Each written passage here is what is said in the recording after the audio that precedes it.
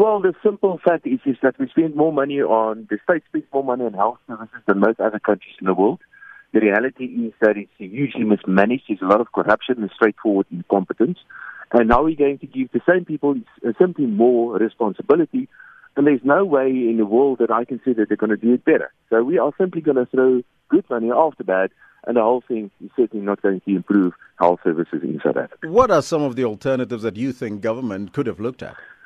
Quite easy. What is in fact a fact in South Africa is that the private health services is significantly better than the state health services. So why don't we simply, what we need to do, convert the Department of Health into a number of medical funds, allow all individuals in South Africa to choose each one of these medical funds, and just simply get the state to pay your contribution to this medical fund. So what I'm saying is turn the Department of Health into a number of medical funds.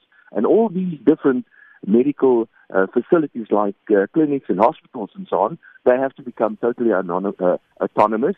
They have to simply claim from these funds exactly the same as the private sector, and eventually we have to privatize that. And what we are going to do, we will convert the current incompetent and useless state medical facilities into a private medical facilities with exactly the same sort of services as the private medical facilities, and a much better and improved services to all South Africans.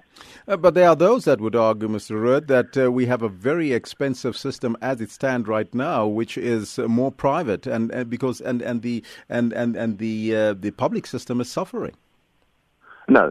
Yes, that is indeed the case. Part of the reason why the private sector is quite expensive is because we do not allow enough competition. But there's a big hole in my argument. You haven't picked that up. What about people that run out of their benefits on this new system that I'm proposing? And the answer to that is quite easy to understand, and that is that you have to make some sort of contribution. If your medical benefits run out, you can go to a university hospital as an example, and you have to make your body available for students to, of course, under the proper supervision, but you have to make your body available for students to learn about medicine and to be trained as doctors, as an example. So that is one way of catching fire. But simply privatize the system, and it will be significantly better than what we have currently. Mr. Ruud, thank you so much for your time. That was the Efficient Group Chief Economist, Dawie Ruud, on the line in relation to NHI and what he